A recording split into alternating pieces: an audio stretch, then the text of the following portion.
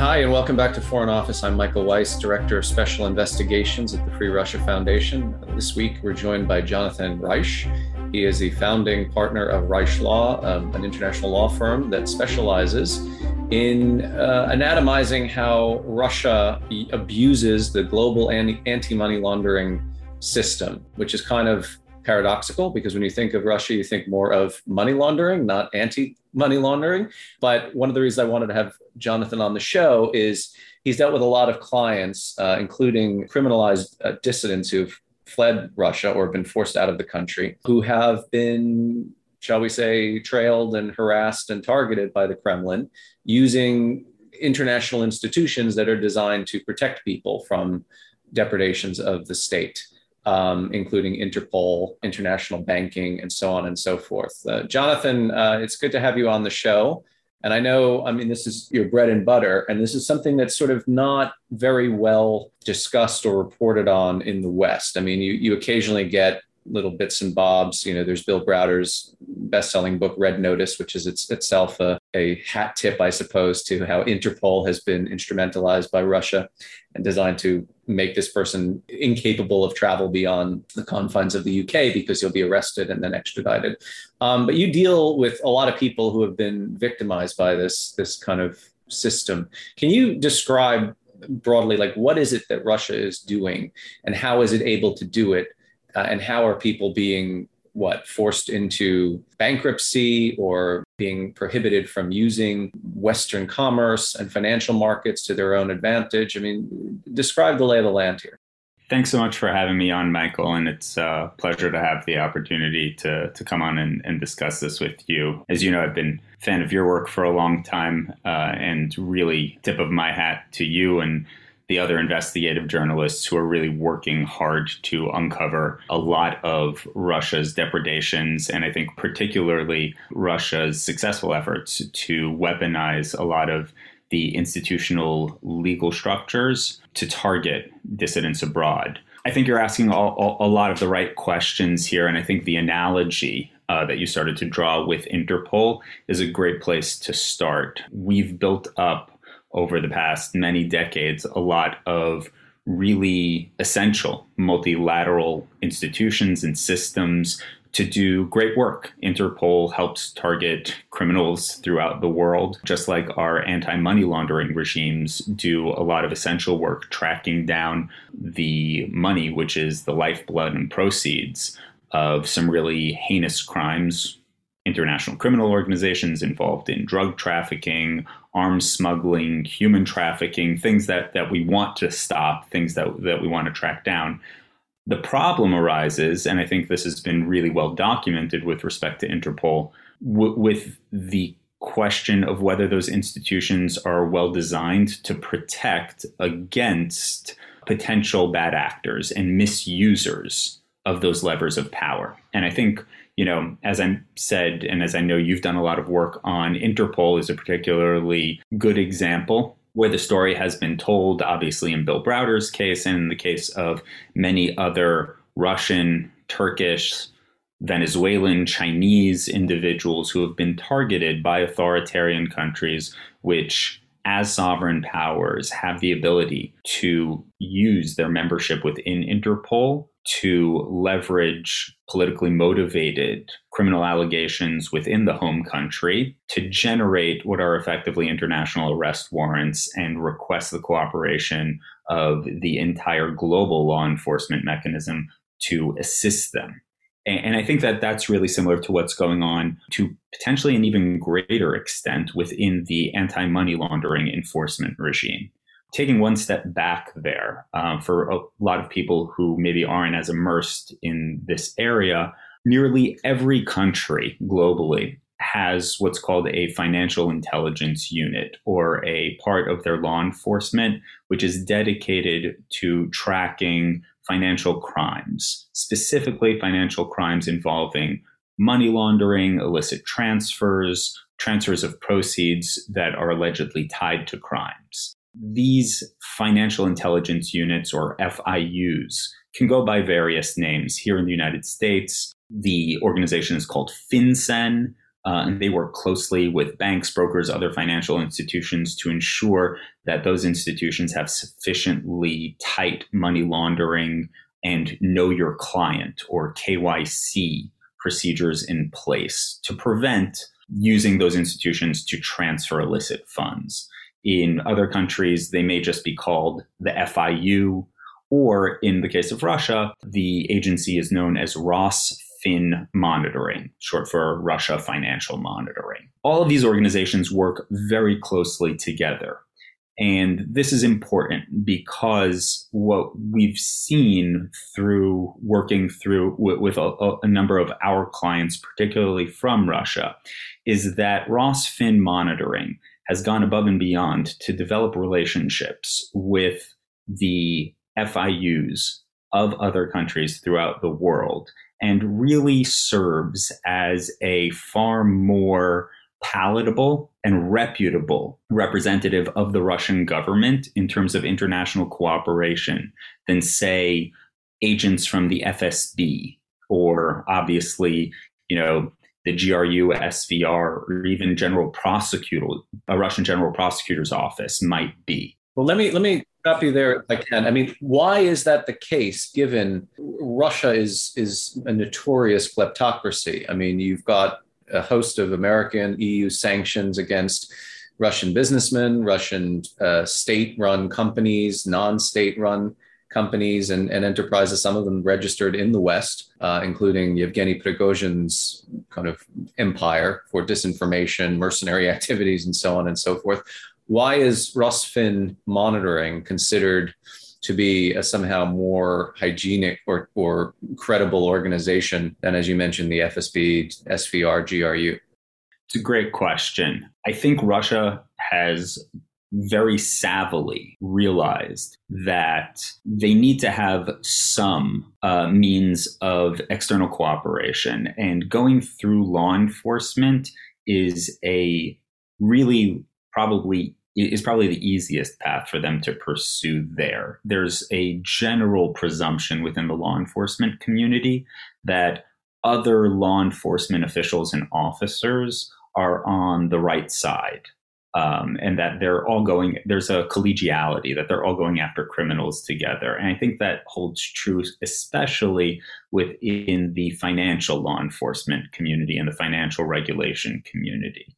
I think that Rosfin Monitoring initially was set up a little over 20 years ago. The first head was a Putin appointee, and was, at that time, obviously necessary in order to clean up a lot of really endemic corruption that was pervasive throughout Russia through the late 90s and early aughts, and did affect some positive change there. As with many of the, I think, law enforcement agencies and also regulatory agencies within Russia, what we've seen certainly over the last 10 to 15 years is a consolidation of centralized control and authority there, and leveraging of these kind of robust powers on behalf of the Kremlin's political agenda, as opposed to in service of the rule of law. And I think the reputation and role of Rosfin Monitoring really neatly parallels the reputation and role of other financial regulatory organizations within the Russian Federation, such as the Central Bank of Russia, where you have the head central banker, Elvira Nebulina, a direct Putin appointee, being honored within the European community and lavished with awards through 2016, 17, 18 for helping to clean up the Russian banking system, while at the same time presiding over the largest expropriation of assets from privately held banks in order to move those assets into the control of Russian state-owned banks or banks closely affiliated with the Kremlin. Similarly, you have the Russian Depositary Insurance Agency, DIA, or as it's known in Russia, SV, presiding over the bankruptcies of all registered investment companies within Russia, and assisting with the liquidation and, in many cases, pocketing of assets from those financial institutions over the course of the last 7 to 8 years.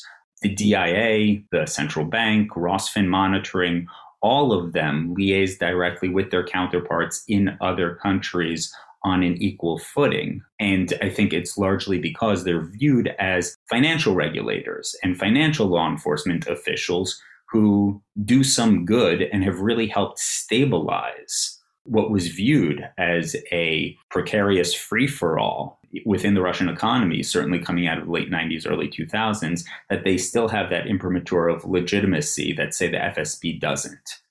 That lets them kind of liaise much more directly and with a lot of credibility with the financial intelligence units, with the central banks of other countries.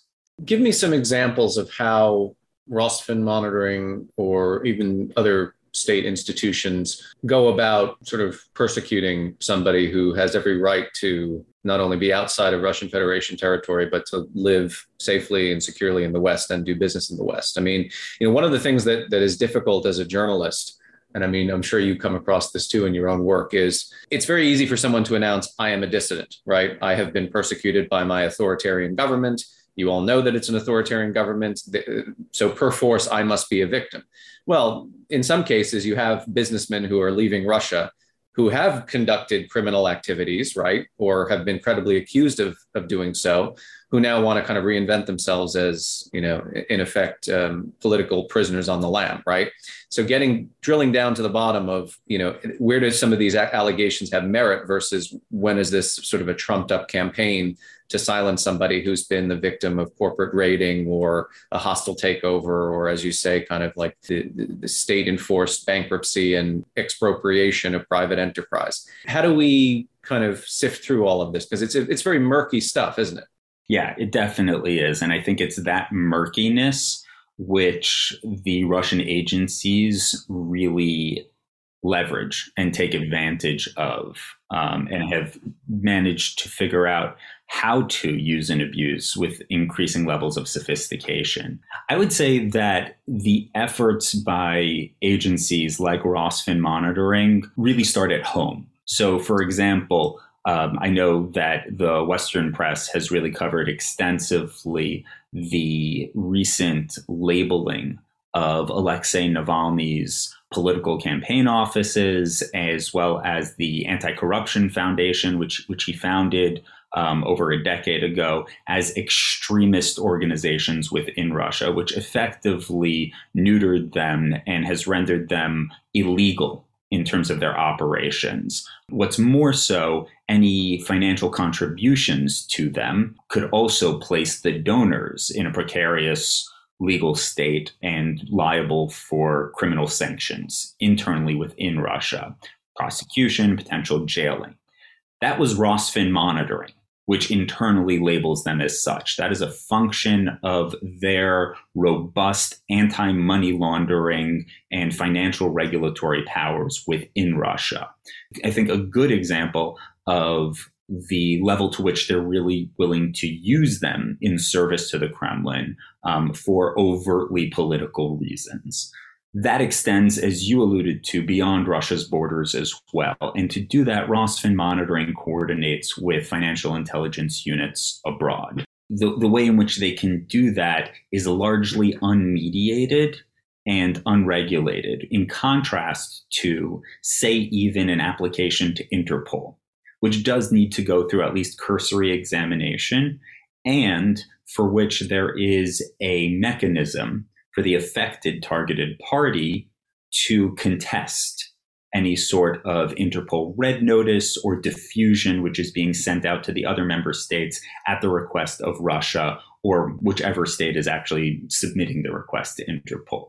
As you and I have actually discussed previously, I don't think it's a particularly good system within Interpol. It has a lot of flaws and needs a lot of work, but at least there is a direct system. Well, there's also, I mean, truth be told, there's a problem with how the United States, I mean, you mentioned FinCEN. Mm-hmm. There was that great BuzzFeed investigation into FinCEN essentially knowing about all of these money launderers who are transacting business in the West, including in the United States, and simply not enforcing their own rules and regulations, right? Yeah. I mean, I've reported on stuff that FinCEN has done with respect to, what was it called? The Federal Bank of the Middle East. You couldn't come up with a more central casting name than that, which had gone into, which had fallen apart, but was essentially the place where Prokhorov agents who were involved in Syria's chemical weapons program were parking their money before it was resolved. So I think part of the problem here, I mean, and you've alluded to this, is that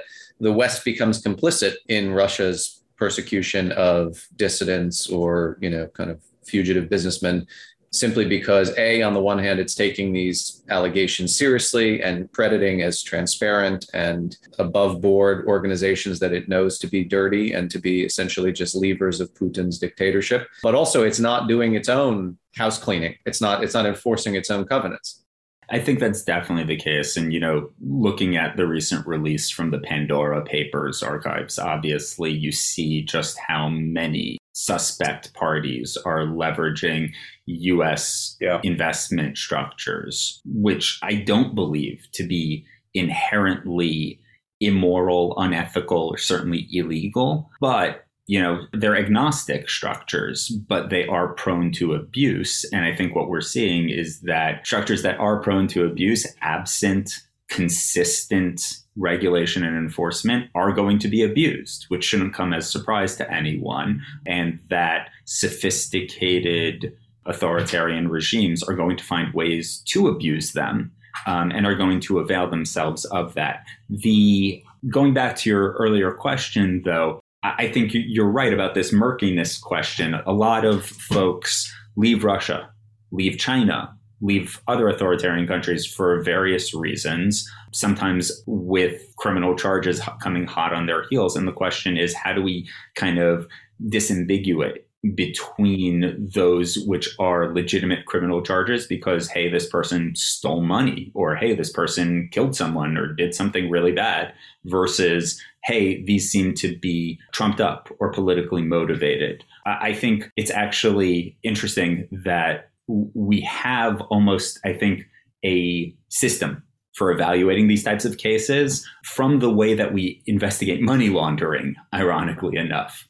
Money laundering itself is kind of an amorphous crime because all it is basically moving the finances that are the proceeds of a criminal act. Transferring money is in and of itself not an overtly criminal act. It's the fact that that money was tainted from the beginning, which makes it money laundering. And so figuring out, was this transfer money laundering or not, requires some digging, and oftentimes is also kind of a murky endeavor. And so what courts have generally come up with and prosecutors rely on are these kind of emblematic fact patterns that they look to, and they call them badges of fraud or kind of indications of money laundering. Like, is there a real inherent problem here which looks like you were doing something wrong? And the types of things that you look for are, was there a real business purpose that would justify this transaction? Are you kind of just layering shell company on top of shell company on top of shell company? Are you making lots of back-to-back same-day transfers of funds, seemingly without reason, that look like they're designed more to obfuscate the source of funding and ownership than anything else? I think you can kind of take that same concept of badges of fraud, or in this case, maybe badges of corruption, and apply that to this type of enforcement and these types of targeted cases led by organizations like Rosfin Monitoring.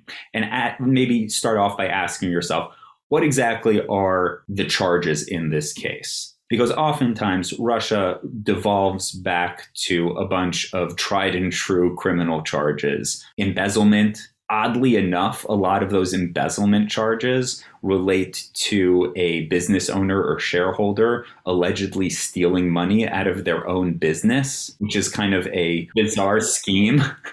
That's what famously they did that to Khodorkovsky, I think, in the second trial, right? He was stealing from himself. Exactly right. And kind of my response to that always is kind of like, there are much easier ways to take your own money out of your own company than allegedly embezzling it. Right.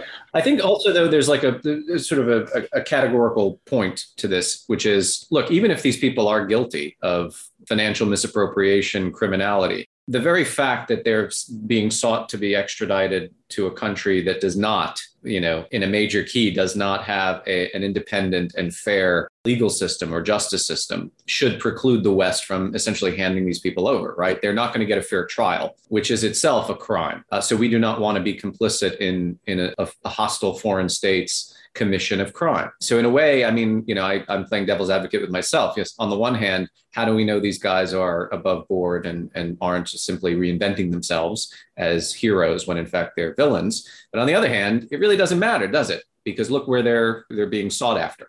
I think where it comes to extradition and sending someone back to rot in a prison cell in Lefortovo and to, maybe sit in pretrial detention for 5 years before they get slapped with a max sentence in a kangaroo court in the Basmani district of Moscow with a sanctioned judge presiding over it. Sure, I think that's definitely the case. I think it becomes, this question of legitimacy does become very important, though, when we're looking at how should the West be regulating and assisting Russian agencies like Rosfinmonitoring within their own borders. So should the FIU in a European country like MROS, the FIU for the state of Switzerland, be cooperating with Russia and freezing assets held on account just because someone is alleged to have committed a financial crime in Russia, particularly if those allegations have a lot of these badges of corruption. So if they're kind of one of these kind of comical embezzlement cases, if the target in question has a public reputation for, aligning and supporting the opposition, whether it's, Alexei Navalny or other outspoken critics of the regime? Do they have ties to independent press within Russia? Have they been responsible for or tied to any moves against senior leaders within within Putin's regime? And I think then the third question is, who exactly is doing the targeting? Because there is a cadre, as you know better than most, of Russian lawyers, prosecutors, governmental officials who seem to pop up again and again in these highly corrupt, politically motivated expropriations. So whether it's someone like Viktor Grin, the Russian deputy general prosecutor who was responsible for prosecuting Sergei Magnitsky posthumously after he had already been killed in order to find him guilty of the tax fraud that he himself uncovered and blew the whistle on, whether it's someone like the sanctioned lawyer Andrei Pavlov, who ran the Quorum law firm, which was also involved in the elaborate Magnitsky tax fraud scheme, and is now pursuing any number of former Russian bankers who supported Alexei Navalny and fled the country through his new role at the DIA. Natalia Veselnitskaya, absolutely. The humble, know-nothing lawyer from the Moscow Sticks who suddenly got rich one year when she befriended Yuri Chaika, now has been indicted by the Southern District for, I forget what the actual charge is. I believe it was obstruction of justice. Obstruction of justice, right? Writing for the Russian Prosecutor General's office, the legal briefs that were sent to New York for a case that she herself was defending the defendant. So, yeah, no, it's remarkable that you have these sort of seemingly professional figures who are, I just see them as plenipotentiaries of the regime. They're not doing their own work. They're at the behest of the government. Yeah, and I would add one more name to that list, which is Kirill Cherkalin, who is the disgraced FSB captain who presided over the FSB's K Directorate, which oversees their economic investigations, and who was found with nearly $200 million in cash strewn about a Moscow apartment and was arrested for that. Apparently, he was collecting all of this as bribe money to pay out, among other Russian officials, and got on the wrong side of someone and had this kind of explode in his face. His partner, Valery Miroshnikov, who was the deputy head of the DIA for many years and is now on the run as part of that criminal investigation as well. I mean, you're dealing with some of the most corrupt of the corrupt. And when you see those names pop up in investigations, in cases targeting individuals abroad, I think that's a huge red flag in terms of, is this a legitimate investigation, or is this something which is more than likely politically motivated and needs to be diligenced out with a lot more care? And I think that that's a lot of the work which isn't being done, unfortunately, by other countries' FIUs when they receive outreach from Rosfin Monitoring. The head of Rosfin Monitoring, Yuri Chekhanshin, who is also a Putin appointee, a direct Putin appointee, I think also falls into this kind of scope of who are the cast of characters who we probably shouldn't be putting a lot of trust into if they're the ones leading the charge against an individual, a group of entity, businesses abroad. I can give you actually one interesting case study related to a client group that I've been working with for a few years. Their bank in Russia, Pro Business Bank, was a privately owned mid-sized bank, probably about 17,000 employees at its peak, and became, I think, initially targeted by the Russian government for their early affiliation with Alexei Navalny and his anti-corruption foundation going back nearly a decade ago. Mr. Navalny was invited to offer the keynote speech at one of their large management conferences. And based on the success of that, the shareholders and executives at Pro Business Bank began to work on a cashback credit card called the Navalny card, which would have sent a percentage of the proceeds of every transaction to Navalny's anti-corruption foundation, FBK, and provided it basically with an ongoing, evergreen financial source of backing.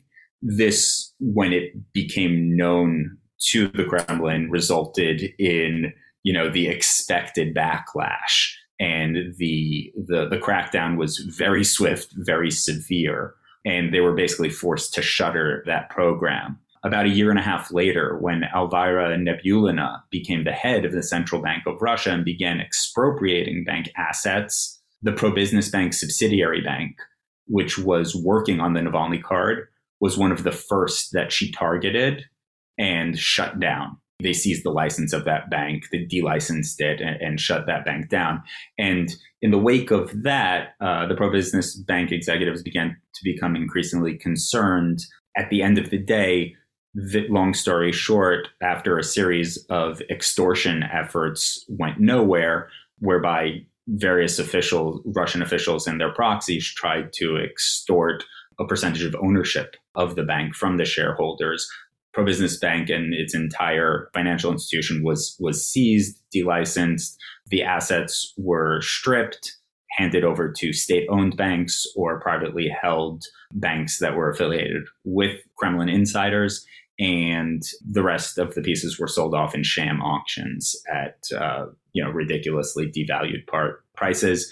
Ultimately, the shareholders and a number of the senior executives were charged with financial crimes, despite the fact that the Russian Investigative Committee initially found that there was no basis for criminal charges. That decision was reversed only after the DIA and FSB became heavily involved in the case.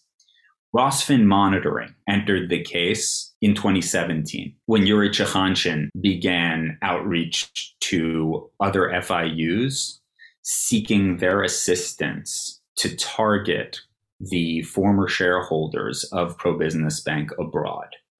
And what's interesting about this is that the only countries where Chekhanshin and Rosfin Monitoring were really able to get significant footing in their efforts were initially the small principality of Liechtenstein in Central Europe and the Cook Islands. And what's interesting about both of those is that they're generally recognized as kind of incredible safe havens for people to move money to that they want to protect for asset protection reasons from foreign governments. And again, I think similar to what was exposed in the Pandora Papers, this is an example where you have a fundamentally amoral structure or structures which can be used to hide money for US tax evasion or hide money for all sorts of nefarious purposes, but also to kind of protect money against the efforts of corrupt authoritarian regimes that are trying to come after it. What was unusual in this case with respect to the pro-business bank shareholders is that Chekhanshin was able to get support and cooperation from the FIUs in both Liechtenstein and the Cook Islands proactively when he wasn't able to get that from the FIUs in most anywhere else.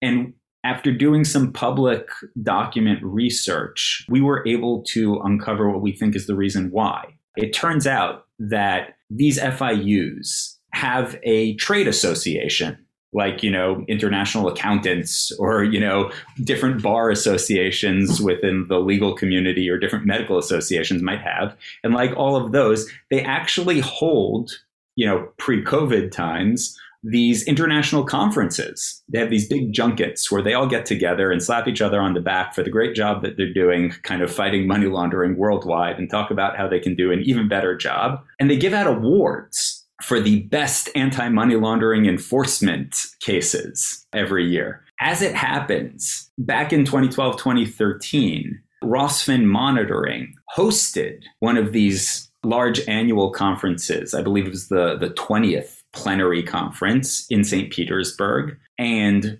coincidentally, Rosfin Monitoring also won the award for best anti-money laundering enforcement case that year. The chairman and vice chairman of the awards committee that gave that award to Yuri Chekhanshin and Rosfin Monitoring were named Daniel Felesklav, who became the head of the FIU in Liechtenstein, and Phil Hunkin, who became the head of the FIU in Cook Islands.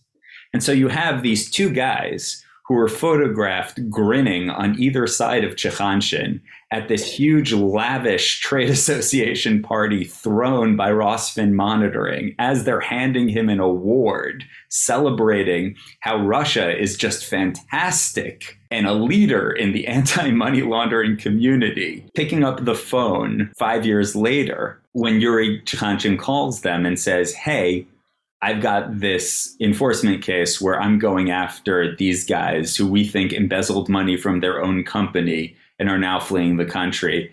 Pay no attention to the fact that, we're probably going after them because they were public supporters of the opposition and the anti-corruption movement. Please go ahead and seize all their assets and give us as much cooperation as possible. And what are the chances that these former heads of FIUs in European countries, when they retire, go to work for some Russian state or kind of virtual state enterprise or company? The Schreuderization, I suppose, of the European elite, as Tom Ilves calls it. Yeah, no, this is the thing, right? It's Western institutions that have been stood up to do law enforcement or to protect national security and sovereign interests are essentially, they've become tools or implements for the bad guys to use and exploit, right? All you have to do is create a kind of pantomime of the rules and law-based order and kind of tick some of the boxes and make sure your documents look proper, and you will be taken seriously. And in some cases, if you've got cronies or people who you've cultivated and somehow charmed your way into their thinking that you're an honest broker, the West is your playground, right? That is always the kind of fundamental baseline in any investigation of this nature, right? Kleptocracy, whether it's coming from Russia or from Turkey or from China, cannot succeed internationally without conspirators, and always the case that those conspirators are us.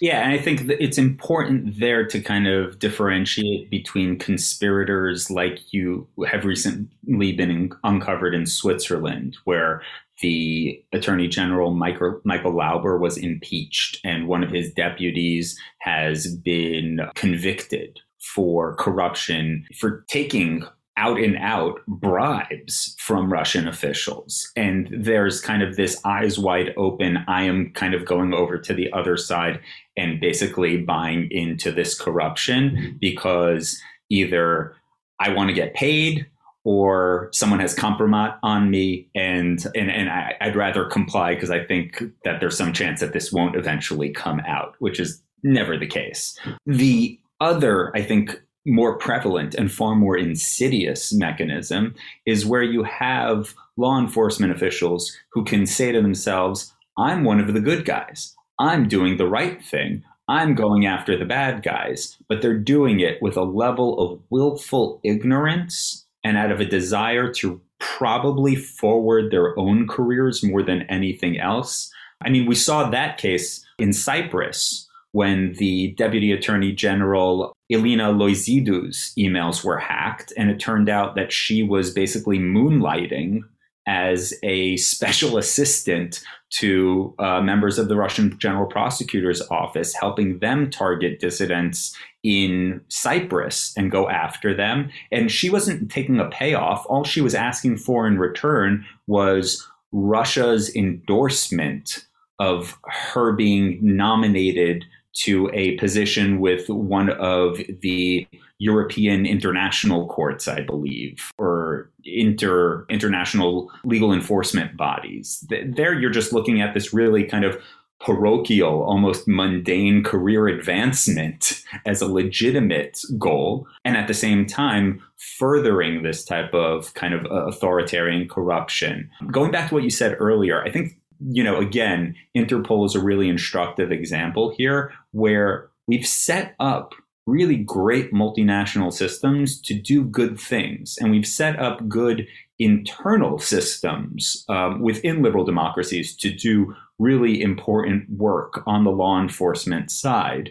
The problem is we haven't constructed moats or gates that are strong enough to withstand toxic inputs from bad actors who now have access to these systems.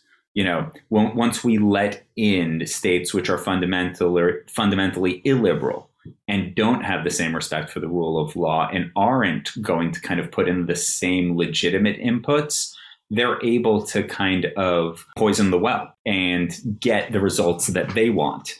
The sad part is these systems are all functioning exactly as they're designed to, given the legitimacy of the inputs. It's when you have an illegitimate input coming from Russia, from Turkey, from China, that you end up with these problems. And that's what we're seeing here. And the results really are draconian. I don't want to underplay this. For an individual who's looking to set up a new life in the United States, in Europe, in a place where they should feel safe, certainly from extradition to one of these authoritarian regimes, they can have their entire life destroyed over the course of a few months if Rosfin monitoring is successful in targeting their accounts. Their account, all of their bank accounts can be closed, seized, frozen, lose all access to credit, be unable to open or form a business, be unable to transact, be able to open certainly a credit card account or a brokerage account. And for, I don't know about you, but I assume like most people, we're moving to an increasingly cashless society and where we rely on kind of plastic and wire transfers. And without any access to that, it becomes difficult to live day to day. And even if you manage to get these judgments overturned, as in the case with Interpol, every time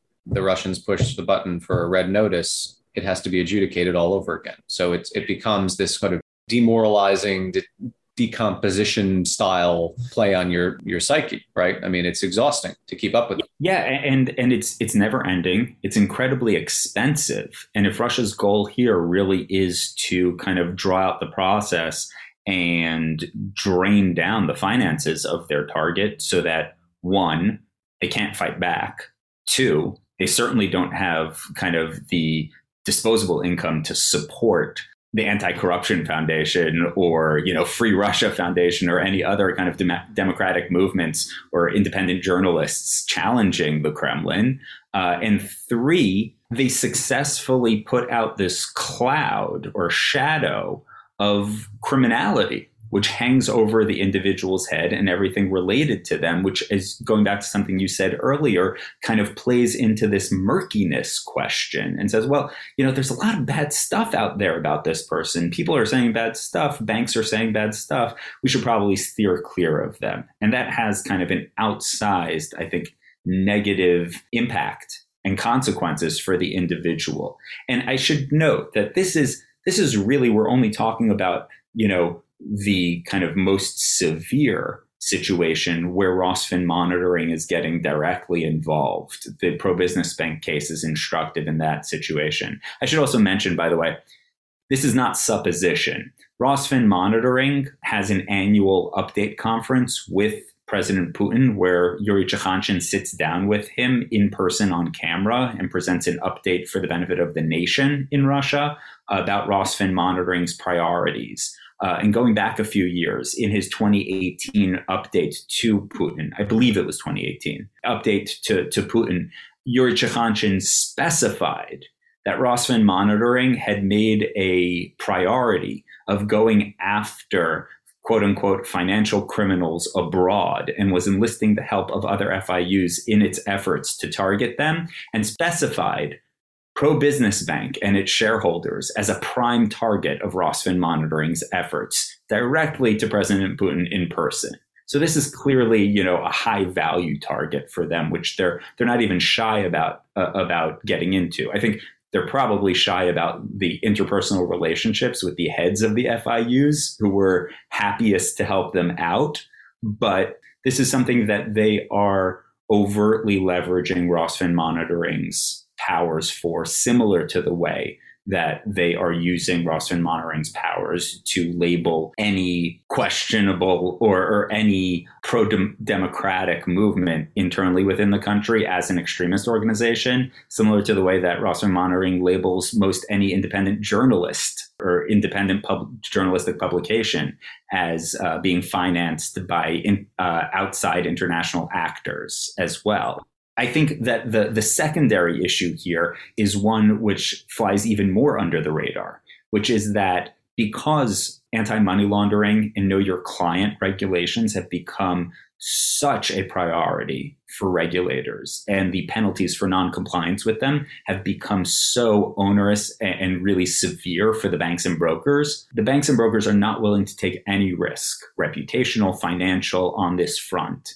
And they've outsourced a lot of the compliance and due diligence related to their compliance in this piece to a number of web-based resources. Most of them have names like World Check or World Compliance. And what they do is basically they will run the names of bank clients and potential clients at the outset of a banking relationship or a brokerage relationship, and then on an ongoing basis to see if there's any negative information out there about them. And negative information could include criminal charges in the US or abroad. It can include public red notices through Interpol. It can also include just derogatory media reports about them, specifically related to any sort of financial crime, which would put the money that they've placed into account with this institution into question, because none of the banks want to kind of have any risk of being involved in money laundering. The problem is twofold here. One is it's really easy to game those systems. All you have to do is really punch out a negative media article in, Russian press, Kremlin affiliated press, as opposed to kind of the independent press at Novaya Gazeta or Medusa or others, and then just copy paste that article and have it run on a bunch of other Russian websites, maybe translated into English if you're feeling particularly motivated that day, and then pay a little bit of money to do some Google search engine optimization, wait 2 or 3 months, and all of these kind of World Check, World Compliance organizations are going to start picking up those articles. And what they'll do is note that there's, derogatory information about this character, about this account holder, and they'll put out basically a short summary on top and then include those web links and publish that as a derogatory red flagged report. And what will happen 9 times out of 10 is that the bank will then shut down, send a letter to the account holder saying your account is going to be shut down.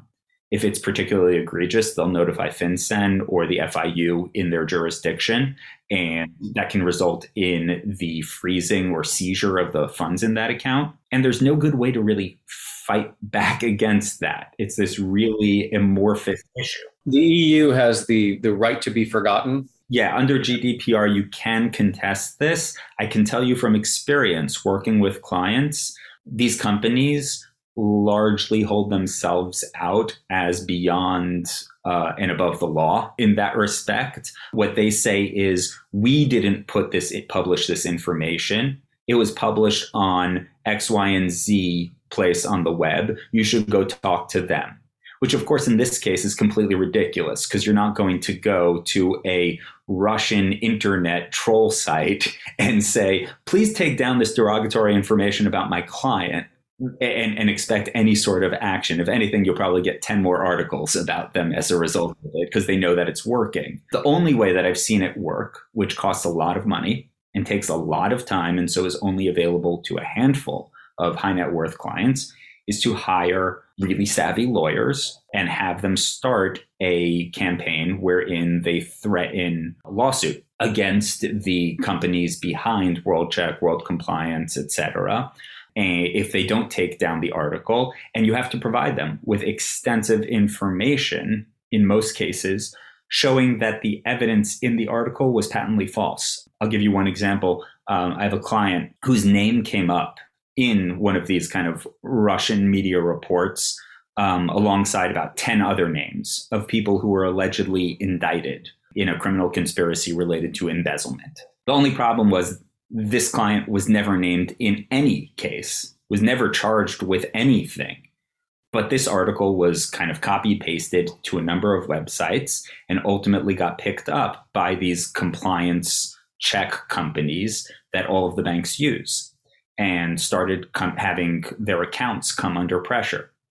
It was only after several months of back and forth and presenting really undeniable evidence that this individual was not named in the criminal charges that these articles reported, and that they were obviously patently false, that these companies agreed to take down their reports, while at the same time disclaiming any responsibility for them, and also saying we reserve the right to put them back up. It takes seconds to create a piece of disinformation or, a planted story, which unfortunately in the digital age means that, some dodgy blog can be credited as the equivalent of the New York Times or the Washington Post or ProPublica. And I mean, that's the strategy too. It's flood the zone with shit, and it's going to stick to somebody, right? And I think what we see is that with you almost have a high-low strategy there.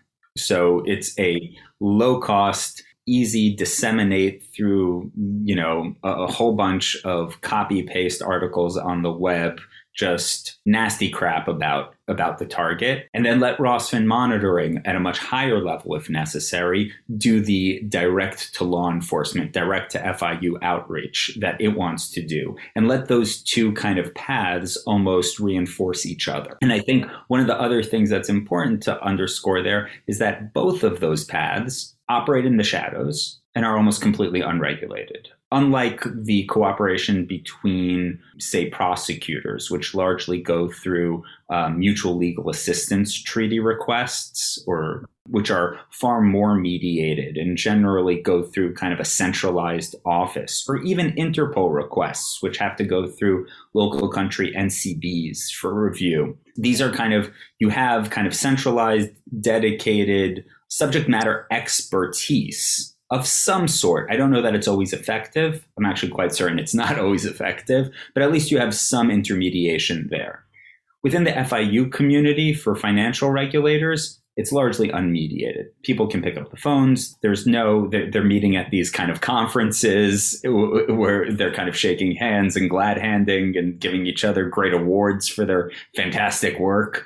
There's none of the same kind of oversight that you would expect, or I think really want in that type of case. Similarly, within this kind of WorldCheck, World Compliance network of web resources that the banks and brokers all rely on, there's no one actually checking them. What's also problematic there is that the banks specifically offload their responsibility to these reporting agencies. And these reporting agencies, similar to the way I think a lot of the credit rating agencies were talking about their responsibilities prior to the 2008 financial crisis, they disclaim any responsibility for the reports that they're putting out. All they say is, we're just data aggregators. We're pulling information together from the web and handing it over to our clients, the banks. And then the banks and the brokers, they're the ones who have to kind of interpret this as their compliance teams see fit. So no one's actually holding the bag in terms of saying, wait a second here. This article was published on some kind of crazy, nationalist Kremlin blog.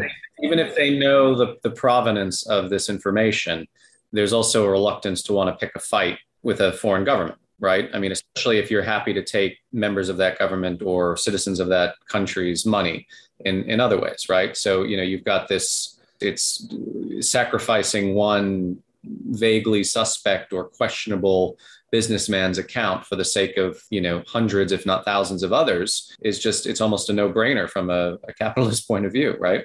Yeah, absolutely. And I think that that's because the penalties have become so severe. And I want to be clear, I'm not questioning whether we should have anti-money laundering regulation or whether there should be kind of robust penalties for this.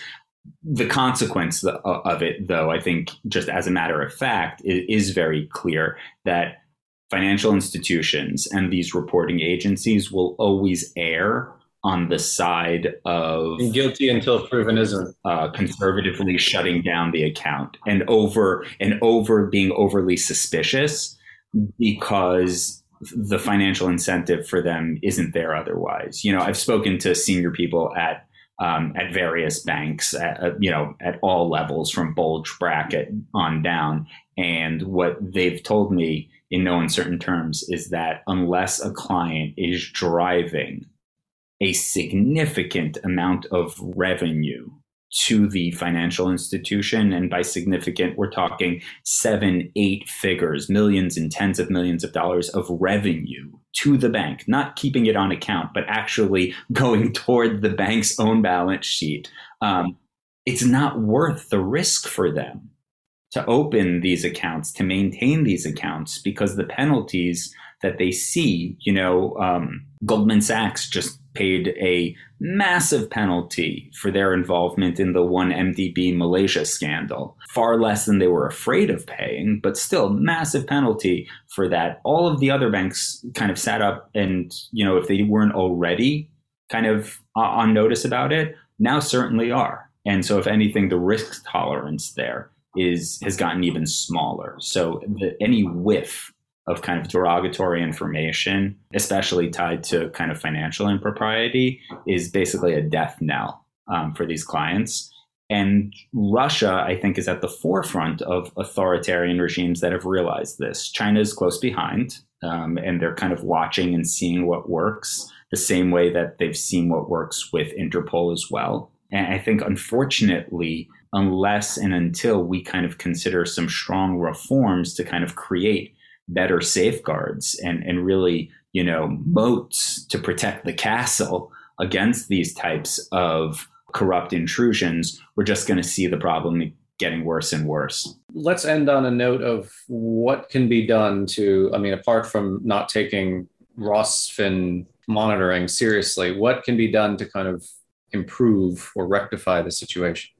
So it's a great question. I think one of the resources that I've been pointing people to for the last several months is the really exceptional report that Freedom House put out earlier this year on transnational repression. They did a really spectacular job of distilling down on a country by country basis a lot of the biggest problems that we're seeing globally, and most importantly, put together a really fantastic solutions-oriented compendium at the back of ideas that people can have. So I wouldn't do it justice by trying to distill it all down into kind of, a 60-second spiel, but I would definitely point anyone who's interested in learning more about this to the Freedom House report on transnational repression, Nate Shankin was the primary author on it, and he really did a fantastic job. I want to give him and all of his colleagues a shout out for that. I think out of those recommendations, some of the critical ones are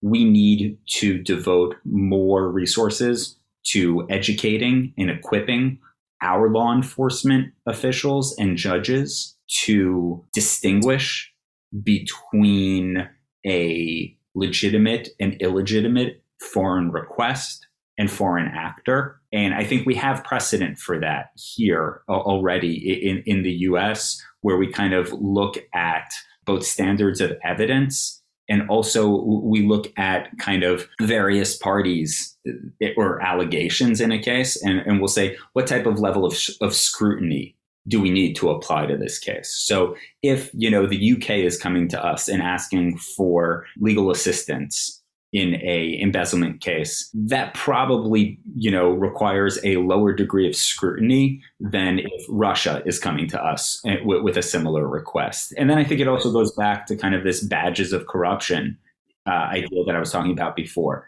Look at some of the facts of the case. Does this thing smell right? Who all is involved, and what exactly are they alleging as the details here? And then lastly, I think that there are some kind of helpful measures we can take on the legislative front. The TRAP Act, which has some significant provisions related to Interpol and U.S. cooperation and recognition of red notices coming out of Interpol, specifically those requested by Russia and other authoritarian regimes, is important.